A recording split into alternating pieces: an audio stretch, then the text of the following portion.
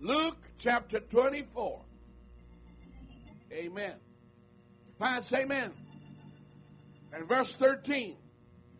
And behold, two of them went that same day to the village called Emmaus. Everybody say Emmaus. Which was from Jerusalem about 60 furlongs. I'm going to stop right there and give it the title. Tragedy or triumph? Tragedy or triumph?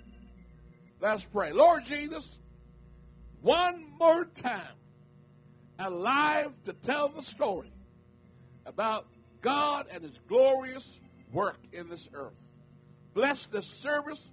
Bless every family who is represented here. Bless the church to worship you and become the priest in the pulpit and in the pews. Lord, we give you all the praise and all the glory. You may be seated.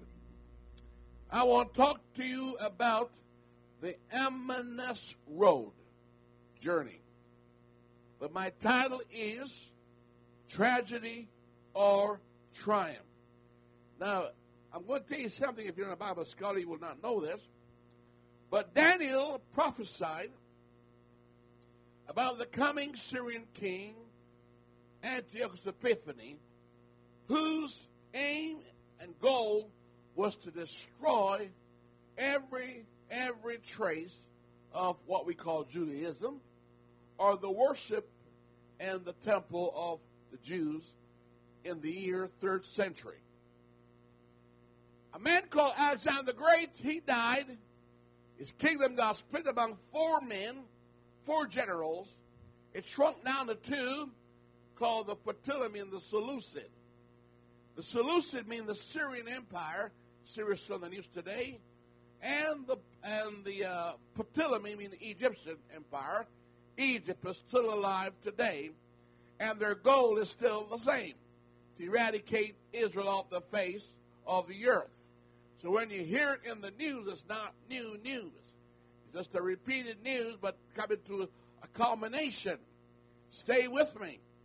And so, in the 3rd century, Antiochus Epiphanes and others, they try to what we call Hellenize, mean Grecianize, the worship of the Jews.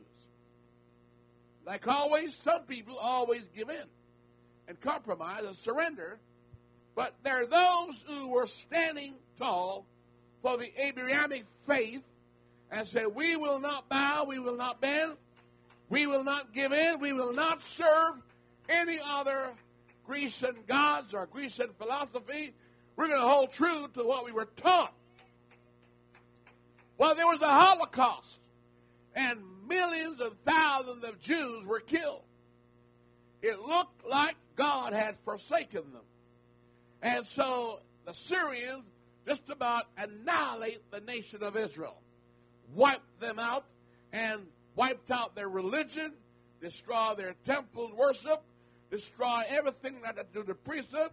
But a family of 5 rose up, the Maccabean family, and said, we will not submit to any heathen kingdom or heathen doctrine. God always have a people that say, we will not surrender our faith to any false religion. And those brothers stood with their daddy, who was a high priest, and said, we're going to fight back. The odds were against Israel, and the odds were against the people of God, but because you're small don't make you inferior. Because you're little don't mean that you're not good enough. Because our God does not trust in chariots or horses or with men's might. Our God is omnipotent. Our God is all-powerful. Our God is almighty. And when He operates, things does happen. I want you to know the heavens rule. God rules from the heaven in the affairs of humanity.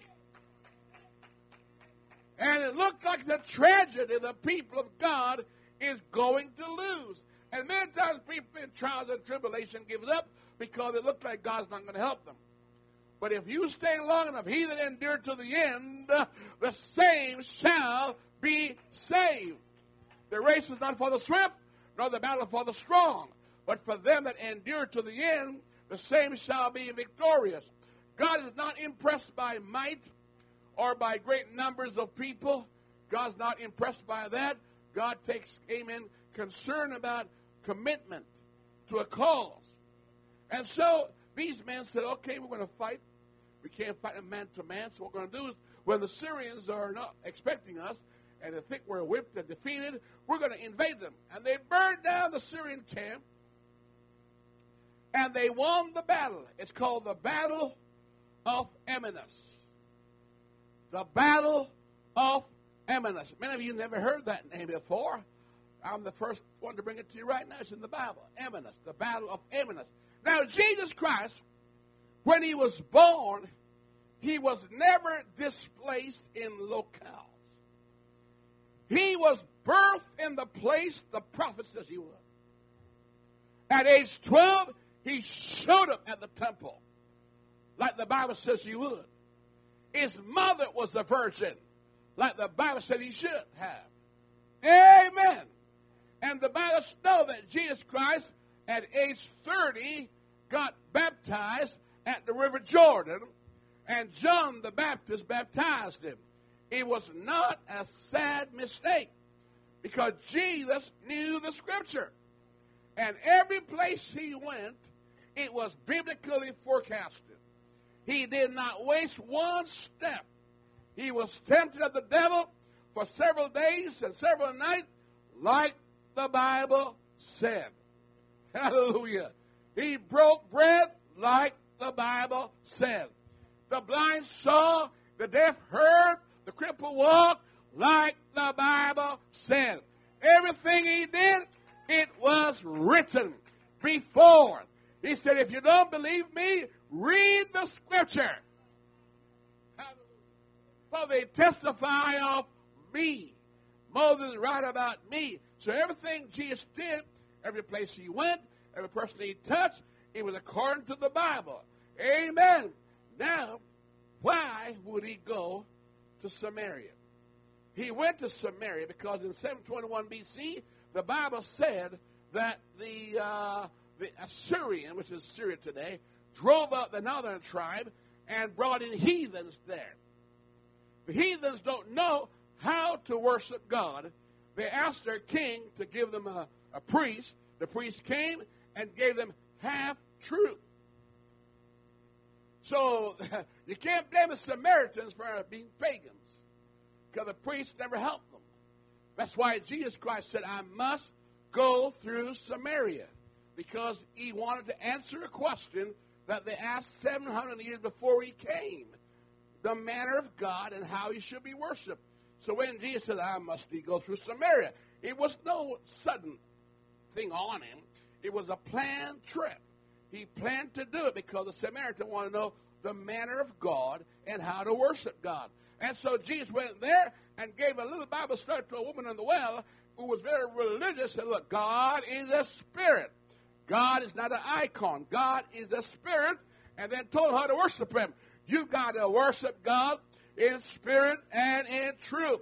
Not with a golden calf, but God is invisible, indivisible. God is true, and you must worship him in spirit and truth. So everywhere Jesus Christ went, it was in total agreement with Scripture. The first miracle he went in Canaan was to turn water into wine. He's the same God that turned the rivers into blood. Amen. He turned water into wine and then river into blood to tell you who he is. Now, the Emmaus journey is where it all happened. They arrested Jesus, like the Bible said it should. They betrayed him and sold him, like the Bible said it should. They sold him and betrayed him. His best buddy did that, and they condemned to death to be crucified, just like the Bible said it should. Now, nobody wanted to believe what he was telling when he was alive. I'm going to be crucified. I'm going to be killed. I said, no, that won't happen. But he died and went down in the grave, and they all saw it. Now, here are two sad, discouraged disappointed believers. You ought to read the 24th chapter sometime because it's about you and me. They went to Jerusalem. It's the third day since Christ was crucified and buried. And they're going home disappointed. I'm going to tell you right now, many of us, many times, are disappointed with God. Be honest. You are disappointed with God because he never answered your prayer like you want him to. He never answered Mary and Martha's prayer like they want him to. She wanted him to heal. He wanted to raise the dead. There's a difference in opinion here. Amen. Different in mission. He said, I was glad I was not here. Hallelujah. So I can show you I can raise the dead also. So they were disappointed. Read the story. And they're going home. And we talk about how great the camp was. Well, they're discussing leaving Jerusalem, 8 miles, coming from Jerusalem, going home to Emmaus. Emmaus is a city that is called by the historical writers, it's called the city of burning. The city also of longing. It's also called the city of victory. Now, Jesus knows where he's going. He knows the history behind it. I'll give an example. He stood to Caesarea and said, whom do men say that I am? Where was he at? He was at the headquarters of Baal. The headquarters of Baal, where Baal is a sun god. Now, here's the Son of God standing where the sun god is worshipped and said, whom do men say that I am? Peter spoke up. Nathanael should have. Philip should have, but they didn't. So Peter spoke up, and Jesus Christ says, flesh and blood didn't reveal this to you. Upon this rock I'll build my church. And the rock means the rock truth. The rock truth. And when he said the gates of hell shall not prevail, it doesn't mean that hell is invading us or we're invading hell. What it simply means, no decision made at the gates of kingdoms of this world shall be enough to intercept or prevent the plan of God. When I say these signs shall follow them that believe, nothing can prevent that. When I say they shall cast out devils, they will cast out devils. When I say they're bitten by a serpent, it shall not hurt them. It happened to Paul. That serpent bit him, and he survived. They thought he was a God. He said, I'm no God. I'm just fulfilling Scripture. Compared to Jesus. And so, it looked like a tragedy. Jesus failed us. We thought. I mean, he's a man mighty with God, raised the dead, did all these powerful stuff, and they're talking to each other, right? But boy, he just died. He killed our hope. We thought he was going to be the Messiah. And here we watched him die like a common thief. Didn't he walk through the walls of the prison? They arrested him, whipped him, beat him, gave him 360 stripes in his back and put 5 points of sticking nails in him. They pierced his forehead, pierced his hands, pierced his feet, pierced his side. We saw it all. He bled and suffered and cried like any common thief.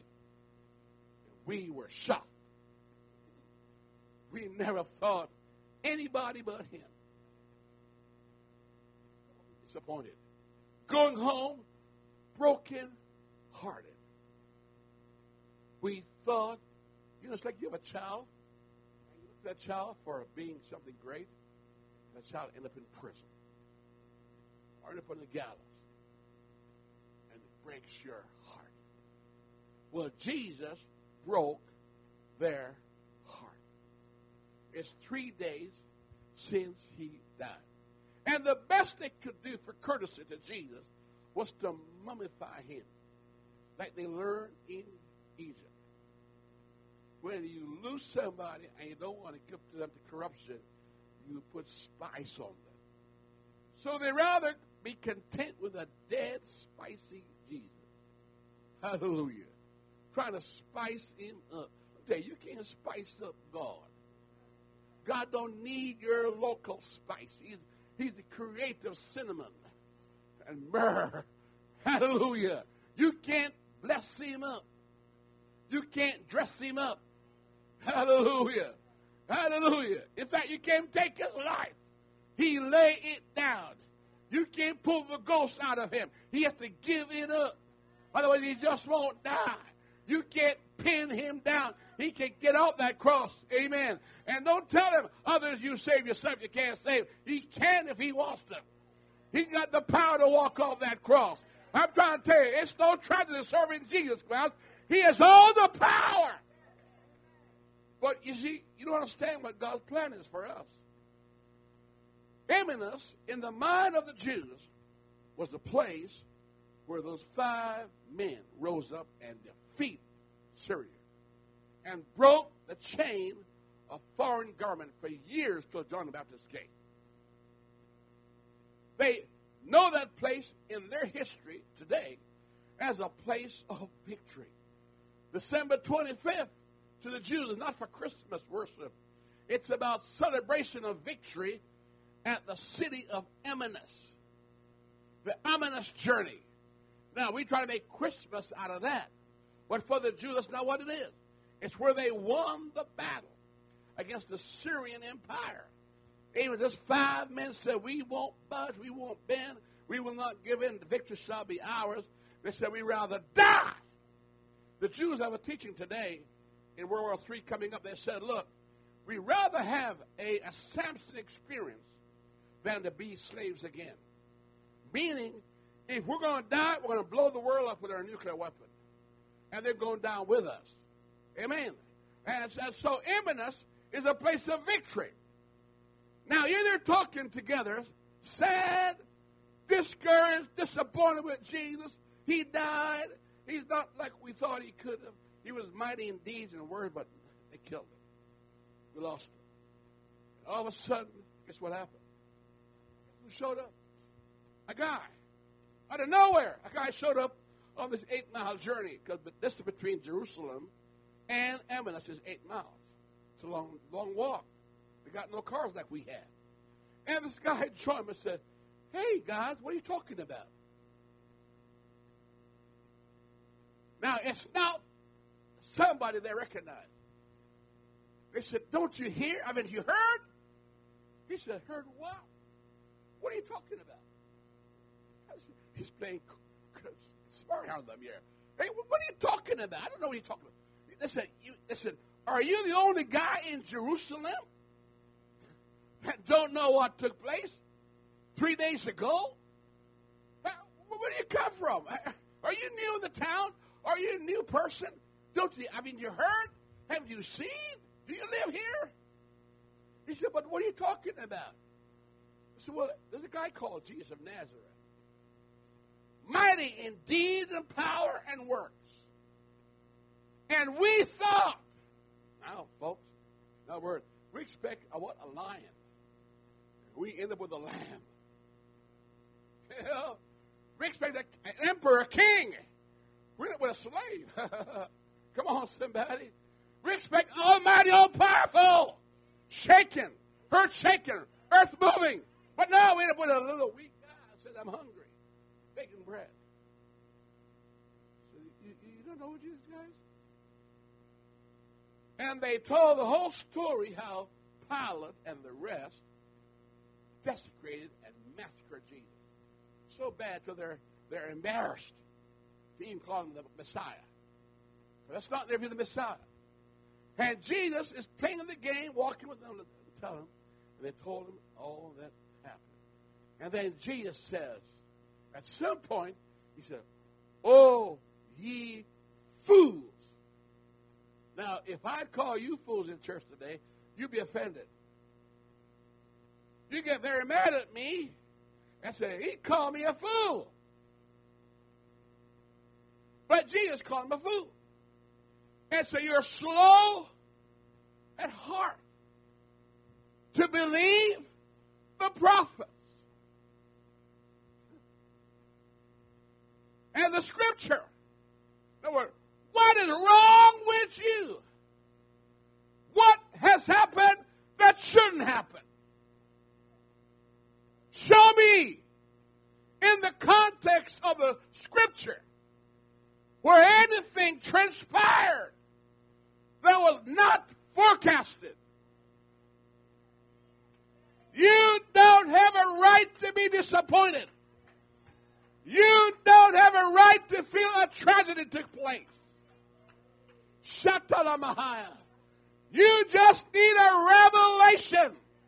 You just need God to give you divine inspiration that this is not a time for tragedy. It's a time for triumph. It's a time for victory. Jesus is not a victim. He's a victor. Hallelujah. Calvary is not condemnation. It's a place of justification. What you saw was forecasted. Oh, ye fools. Now, church, that's why Jesus chose to go towards Emaus journey. He could have gone on many other journeys. But you remember the war when the Jews thought that God had abandoned them. And they're going to lose the war to the Syrians. But they forgot the prophecy of Daniel. And they were not connecting.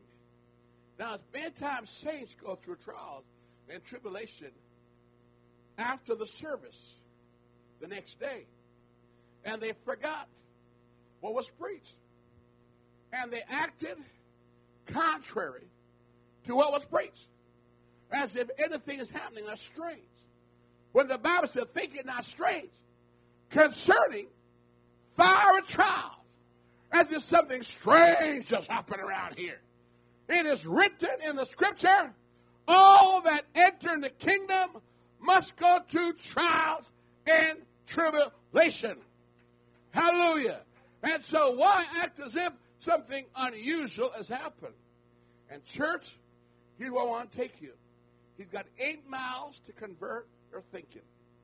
What we need is a baptized eyes, baptized heart, baptized understanding. It's amazing how people can be in church and never benefit from preaching. Paul talked about people like that. They rather say, well, they get into ignorance. Well, Pastor, you preach things we don't understand. And they rode off to understanding and justify their ignorance and love their ignorance. Right? They're going to find out. Seek, and you shall find. Knock, it shall be open. Call upon him, he shall answer thee. If you don't want to seek, if you don't want to knock, if you don't want it to be open, that's your problem. But honey, it's not hid. It's not in heaven that you can't reach it. It's not below the earth that you can't get to it. It's nigh thee. It's in the eardrums. It's in your mouth. It's right in your heart. There's nothing wrong with Jesus. He's not a victim. He's a victor over death, hell, and the grave. But they didn't see it that way. I want to point some things out to you. I want to show you that Jesus is so oftentimes misconstrued by people who say they're seeking him. In one place, they thought he was a stranger. One time they said, oh, he's just a garden. Hallelujah. Next time, it's just a ghost. That's why he asked the question, but who do you say that I am? Hallelujah. What do you think about Christ? I was thinking this morning and last night, in some circles, Jesus Christ is not welcome. He went to church, and some devils speak for the congregation. I said, leave us alone, Jesus. What are we to do with thee? And try to push him out of the cliff. Amen. But Jesus knew that these women had come to mummify him. And they couldn't find his body. And they thought somebody stole his body. Obviously, they don't believe Scripture. He said, after 3 days I'll rise. Amen. And so they come to mummify Jesus. How many times we want to make Jesus an idol rather than make him a true God? A living God. When are we going to take Jesus Christ off the pages and see him as the Rock of Ages? When are we going to see Jesus Christ as the living God? Not a God, but the God who is alive and always is, not was, and not shall be, but always is. Jesus Christ at the first sermon opened tomb. If you read your Bible, they're asking, who's going to open the door for us? God already considered that, and you can't do it. Amen. What you can't do, God does. But what you can do, he will not do for you. Amen. Amen. I teach people this. Where your faith stops, obedience takes over. Hallelujah. And so he opened the tomb. That didn't speak to them in spite of all the soldiers right there. In verse 1 to 3 and verse 12, the tomb was open. In other words, God's trying to tell them there is an open, and these girls know that. They know the tomb is open. Now they're bothered. The tomb is empty. And we are disturbed that the tomb is empty. It didn't click in their mind. He said that's exactly how it would be.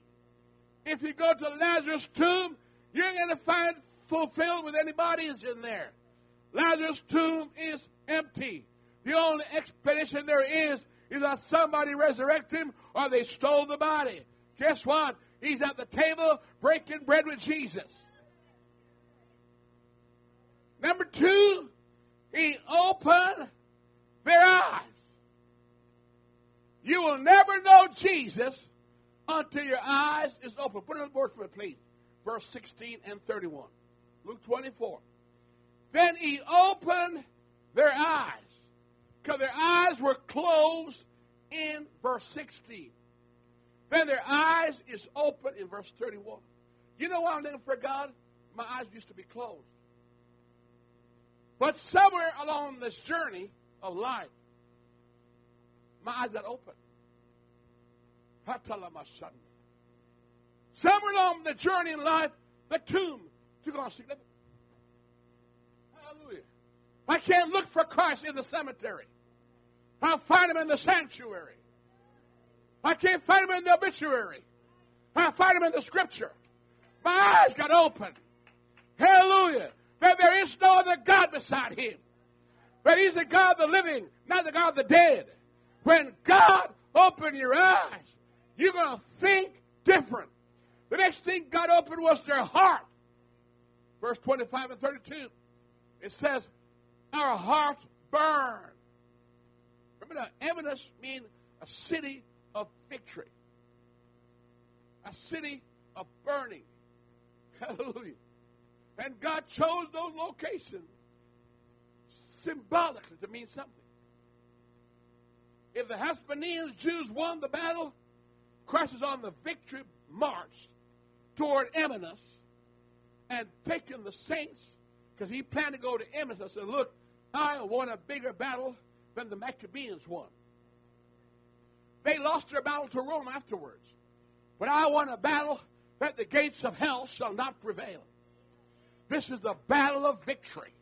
I'm going to tell you that I'm going down to Ephesus to declare my victory over death, hell, and the grave.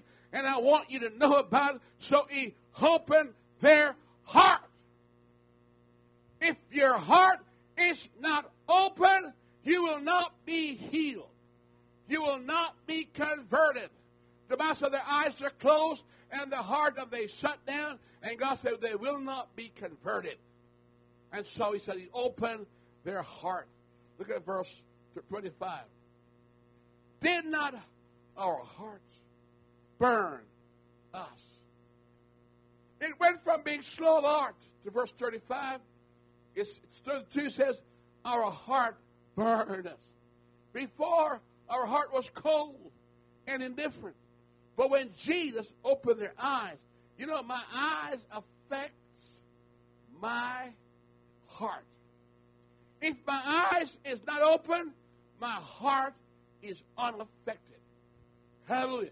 That's why one man says, I made a covenant with my eyes, because my eyes affect my heart. Praise God. So he opened the tomb, he opened their eyes, and he opened the heart. What happened to Dorcas in Thyatira? Paul went down there and began to preach, and the Bible said God opened her heart to receive the Scripture. I could preach till I turned blue in the face. And if God don't open your eyes and open your heart and you open your ears, it's just words. I've been to the Spanish class, and to me it was just words. I didn't understand nothing they said because my eyes wasn't open and my heart wasn't open, my ears wasn't open to the interpretation. And then God opened their understanding. Verse 45. We're on the victory road. I'm on the road of revelation. Emmaus is a place where the Hasmoneans won the battle when the odds were against them. And Jesus, this is the first thing he did when he arose from the dead. He went on the Emmaus journey. Hallelujah. To commemorate the fact I reign victorious over death, hell, and the grave. And I got the keys to show it. Hallelujah. I can emancipate not only Israel, but the whole world. And the Bible says, he opened their understanding.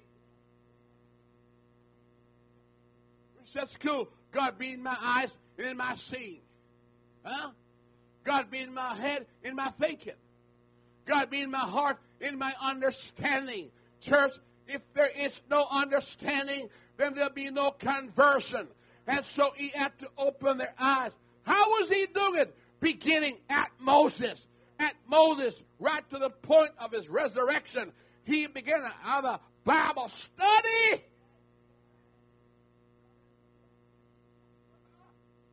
Come on, church, get the message here tonight.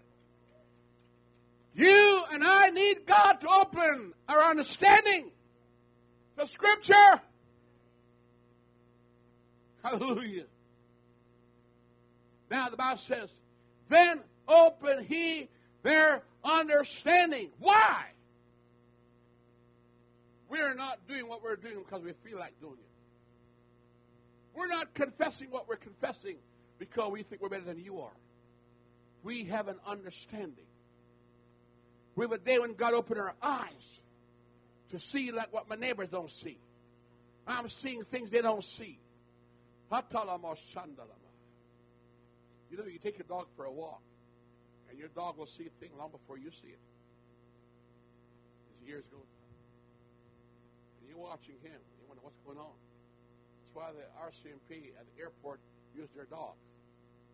The sense of smell. You can't hide drugs from them. You can't hide things from them. They got an extra sense that we don't have. And man depend upon them to reveal things. When God opened your understanding, here's the Ethiopian reading the Scripture. He read it coming and read it going back. He passed the water coming and about to pass it going back. What a difference it makes going back home. You came here with your eyes blinded. You came here dull of understanding. You came here where the Scripture meant nothing to you. But on your way home, something happened. That you even said to the men of God, see, here is water. Is that the first time you saw it? No, I saw it before, but it meant nothing to me. But now it got significance. My understanding is open. My heart is open to it. Hallelujah. As he opened the book and said, do you understand what you're reading? No, sir, except some man teach me. Hallelujah. It wasn't Philip's idea, it was a guy's idea. See, here is water. Look at that, friend. He passed it coming. And going back home, the light came on. Let's worship God.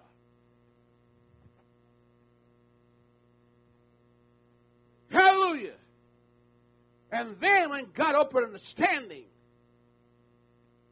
it make you wise.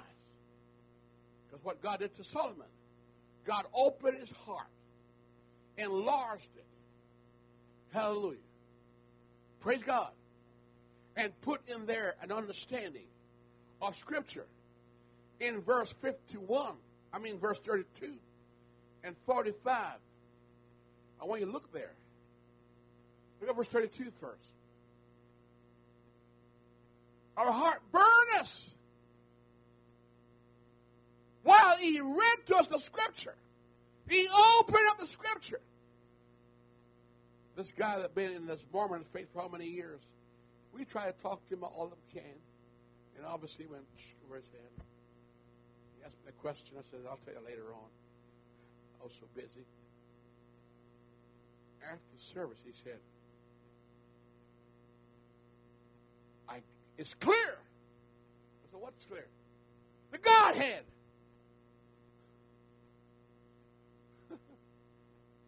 I said, sir, why?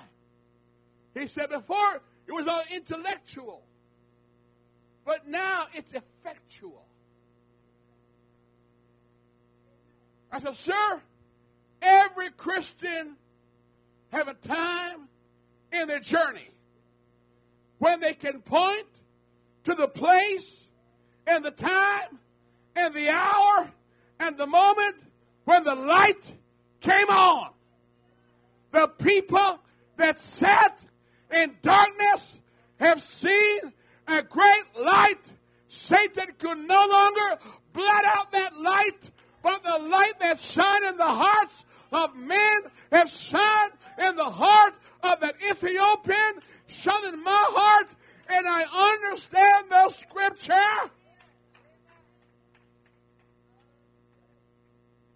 A lot of people search the Scripture, but not many understand it. Jesus says, you do err, not knowing the Scripture. But say, you search the Scripture, for in them you think you have eternal life. For they testify of me. Now he's trying to convince these two people on the victory highway don't see it as a victim highway. Don't see this travel as a tragedy. You're on the triumphant run. Shakamahaya. Are greater than the Maccabees are here. Are greater than Judas is here. You are being revealed. God, who command the light to shine out of the darkness, have shone in our heart to give us the knowledge in the face of Jesus Christ. I'm preaching right now that the tomb might be open to somebody. And you don't just look to the womb, but look to an empty tomb. There's more revelation in the empty tomb than the empty womb. God opening your eyes. When God touched that man with his healing power through Jesus Christ, he said, what do you see? I see a tree walking like man. Obviously, you need another touch. Hallelujah. And Jesus took him out of his familiar environment and took him outside the walls. Hallelujah. And touched him one more time. I said, what do you see?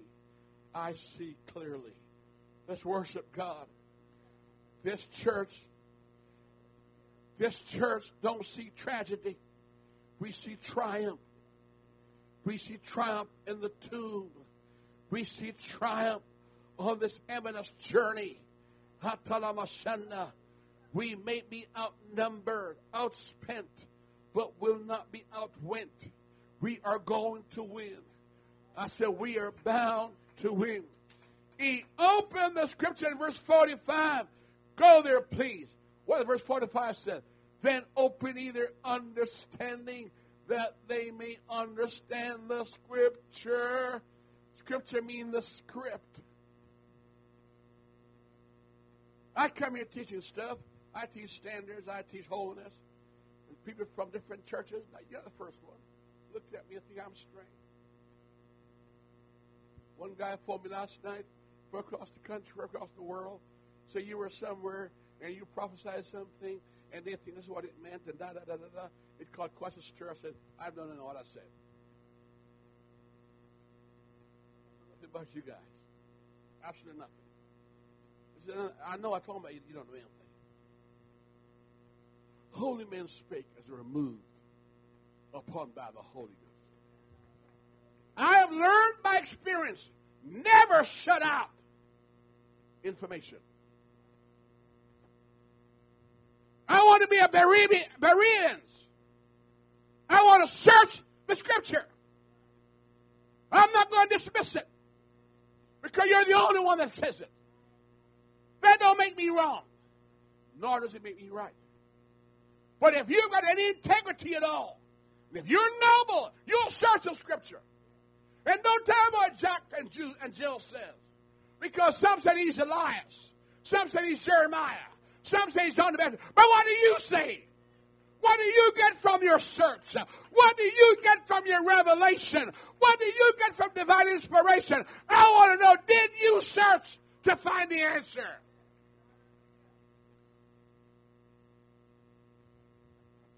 When I came to church, I told the folks around at the conference, man of God in my life, preached things I didn't understand, didn't know, I didn't know anything about it.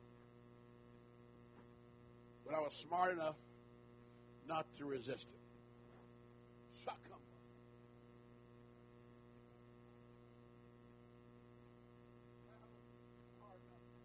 Not to, you know what? God, my understanding afterward, the Scripture. Hallelujah.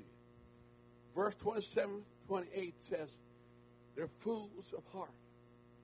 But verse 45, he opened the Scripture. I'll never forget, I went to University College and I searched manuscript. I hear about the oneness of God. And I know this church was the smallest among the denominational church where I was. And I'm not stupid. I want to, how can he think he's the only one that's right and the rest are wrong? What makes you think he got the edge on this thing? So I said, I'm going to find out. I'm not going to ask him. I know the answer he's going to give me. I'm going to go dig. Hallelujah. Hallelujah. Now I went to colleges and checked out manuscript and such like. Hallelujah. Hallelujah. I came back with understanding. I saw even more than he showed me. I wrote a book on it. My first book on the Godhead. I showed him the book I wrote for that thing. From looking up scriptures and text, manuscript, version and perversion of the Bible. Found out where it all came from, where the truth is. And I'm excited. Look, what do you mean? Oh, Jesus Christ is God. Knowing that the Lord, He is God. And I'm excited. He just said, yeah. The difference was the light just coming on for me. He already established in this present truth. Hallelujah. Hallelujah. Hallelujah. He opened their heart to understand the Scripture. Here now. And that repentance, listen now, I read books that condemn Acts 2:38 of the devil. I've heard people dismiss it in our faith, outside our faith. I heard them minimize it. But there's one thing there, a problem with me. I did search the Scripture. I'm not going by heresy or some tradition handed down to me by the commandments of men, not found in the Scripture. If it's not in the Script, you practice in vain, and you may find that you serve God for naught. God is still saying, come out, my people. Someone said, well, I don't serve God because I'm not out of fear. You're lying. Noah moved with, didn't say faith. Noah moved with what? Read the Bible. Noah heard from God and moved with what? What? Not faith, fear.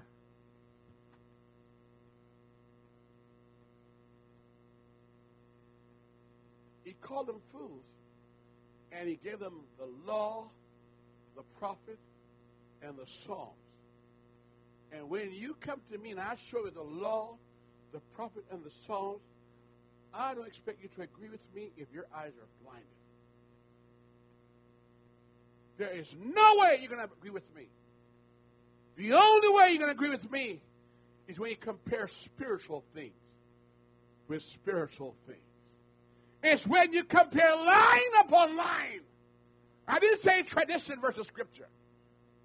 You compare text with text, not out of context or pretext. But you're in the Bible. I follow nobody blindly.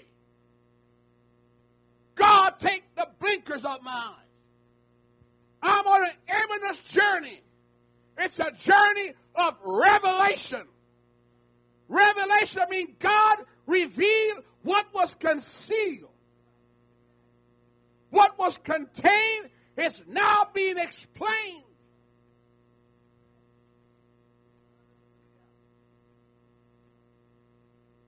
What was a mystery is now unveiled. He said that repentance and remission of sins shall be preached in his name. Listen, folks, there's no such thing as eternal son. It's not in your Bible. I say, what's in your Bible? Thou art my son. This day have I begotten thee. So who was in the Old Testament? Jesus Christ says the law and the prophet and the Psalms is about me. If you know anything about your Bible, honey, Moses, if we begin from Moses, he wrote what? Genesis, Exodus, Leviticus, Numbers, Deuteronomy.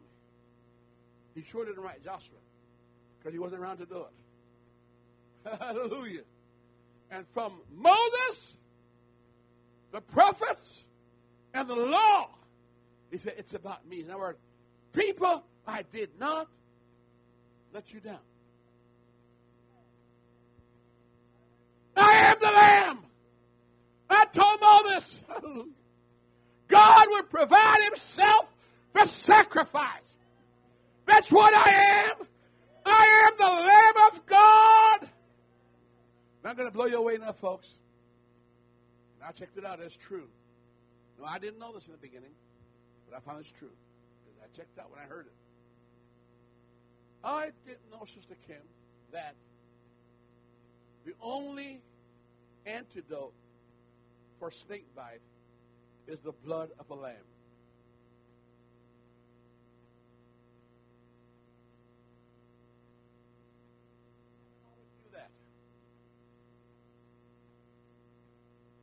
I challenge you tonight, look it up.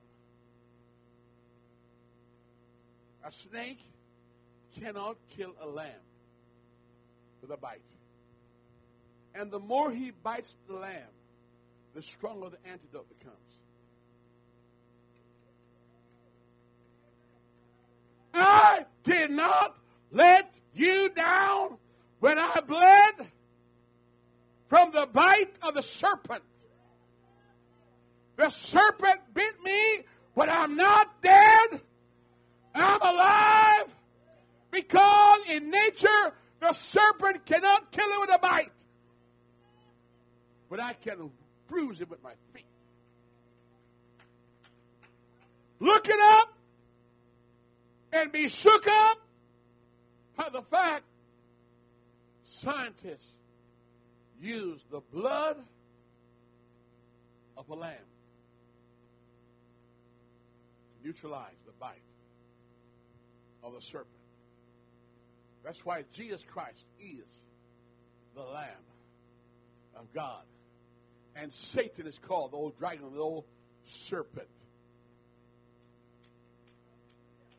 I did not let you down. I had to die and rise again and be your champion over death, hell, and the grave. I'm not just a gardener like Adam. I'm no longer your stranger. I am your God. Come on, somebody. But he had to do it And the Bible says he acted like he would continue to keep on walking. And Jesus Christ is a gentleman. He never opened doors uninvited. You got to bring him in, and they constrain him. Nobody's a Christian by force. You just don't join church. You're born in church. You're born again. Hallelujah. They try to make a mummy out of Jesus. He says, I ain't no mummy. You will not spice me up. Oh, no. I'm not what they do in Egypt. I don't need your spice. Praise God. And then the scripture says, this is beautiful, when the girls came, and they missed it all, Sister Nina, they missed it all. They came and they looked at the place where he lay, the empty tomb. And those who were brave went in there and looked, and the Bible said they saw an angel at the head and at the feet. It's empty. And the only time in the scripture you see that picture is right here. Where is it? If I can find it on here. And the Ark of the Covenant right here. See right here? Of the head and the feet. No one, the one that you're looking at, he's the Word became flesh. And the only way you can see the Word, you have to lift off the mercy seat. And the mercy seat means is a law that's higher than the Ten Commandments. I did not let you down. This is not a tragedy. It's a triumph. My death is a triumph. I triumph over death, hell, and the grave. Can somebody say, hallelujah? Come on. The Eminence journey is a journey where the longing is fulfilled, where victory has been wrought, and the city of burning is no longer a burning city, except burn with revival. Let's all stand. He said, come on. Go with us. People get revelation differently. For some to get the revelation of Jesus Christ, it had to be during the time when he breaks the bread. Some of you are going to have it when the bread has been broken. We all got revelation differently. But some of you, like Thomas, you just won't believe until you feel something. When you feel something, then you can't deny what you're feeling. He said, Thomas, give in to your feelings. What do you feel, Thomas? Be not faithless now. You're feeling it. Just belief alone just won't do it. And some of you are going to believe just based on what you've heard. Hallelujah. Praise God. Praise God. Hallelujah. So you need a scar to see it. We bow your heads right now. There is no disappointment this morning. And they constrained him, and he disappeared to their sight. Hallelujah. And the last thing they saw was an open heaven. Open the everlasting heavens, that the King of glory may come in. Who is the King of glory? The Lord strong and mighty.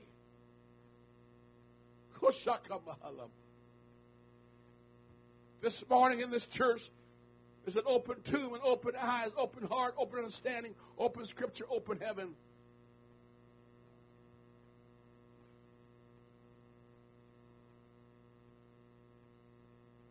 Lord said, ladies, I did not fail. I just fulfilled the law. He said, and that repentance and remission of sins should be preached in his name among all nations, beginning of Jerusalem. He said, in other words, if I didn't accomplish this, there could be no preaching of repentance and remission of sins. Without the shedding of his blood. Church, if you ever know what I preached this morning, Acts 2:38, there is absolutely no other way to heaven. Acts 2:38 is exactly what he says in Luke 24:44-48. And that repentance and remission of sins. So we're preaching His name. If you're in this church, you're blessed. If you want to change church, I feel sorry you want to, but you may go ahead and do it if you wish. But our friend, we're going to make it. This boat going to make it. And we believe that God give us the open heart surgery. A new heart and a new spirit I give you. Amen? And God says He opened their understanding. But Paul says in Acts, in closing of Acts, Paul says, and they closed their eyes. They closed their eyes. And they closed their heart. Call upon Jesus right now, church. Don't wait on me. Call upon Jesus. Because they closed their eyes and they closed their heart. There's no other way to be saved. You're on an eminence journey. And you need to hear from God. You need to hear from God. Praise God. For the heart, He said, go unto this people and say, hearing ye shall hear, and not understand, and seeing ye shall see and not perceive. For the heart of this people is waxed gross, and their ears are dull of hearing, and their eyes are they closed. Lest they shall see with their eyes, and hear with their ears, and understand with their heart, and should be converted, and I should heal them. Be it known therefore unto you, that salvation is sent of God to the Gentiles, and they will hear it. Who's God talking to this morning? I am not impressed by tradition. I don't care who has it. I don't care if my mother has it or my daddy has it. I don't care who has it. I want the Scripture. I'm inviting you this morning to an eminence journey. It's not one of tragedy. It's one of triumph. I want to lead you to the conclusion, and that repentance and remission of sins. So we preach in His name, beginning at Jerusalem. That's what Acts 2:30 is. Repent and be baptized, every one of you, in the name of Jesus Christ. For the remission of sins, and you shall receive the gift of the Holy Ghost. If you ever knew what I preached to you this morning, and then He was taken up into heaven, and they went everywhere, and God confirming the word. Who's God talking this morning?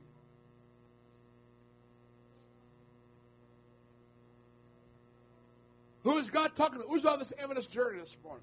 Who is on this journey?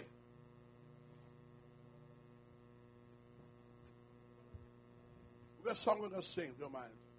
Walk with me, Lord. Walk with me.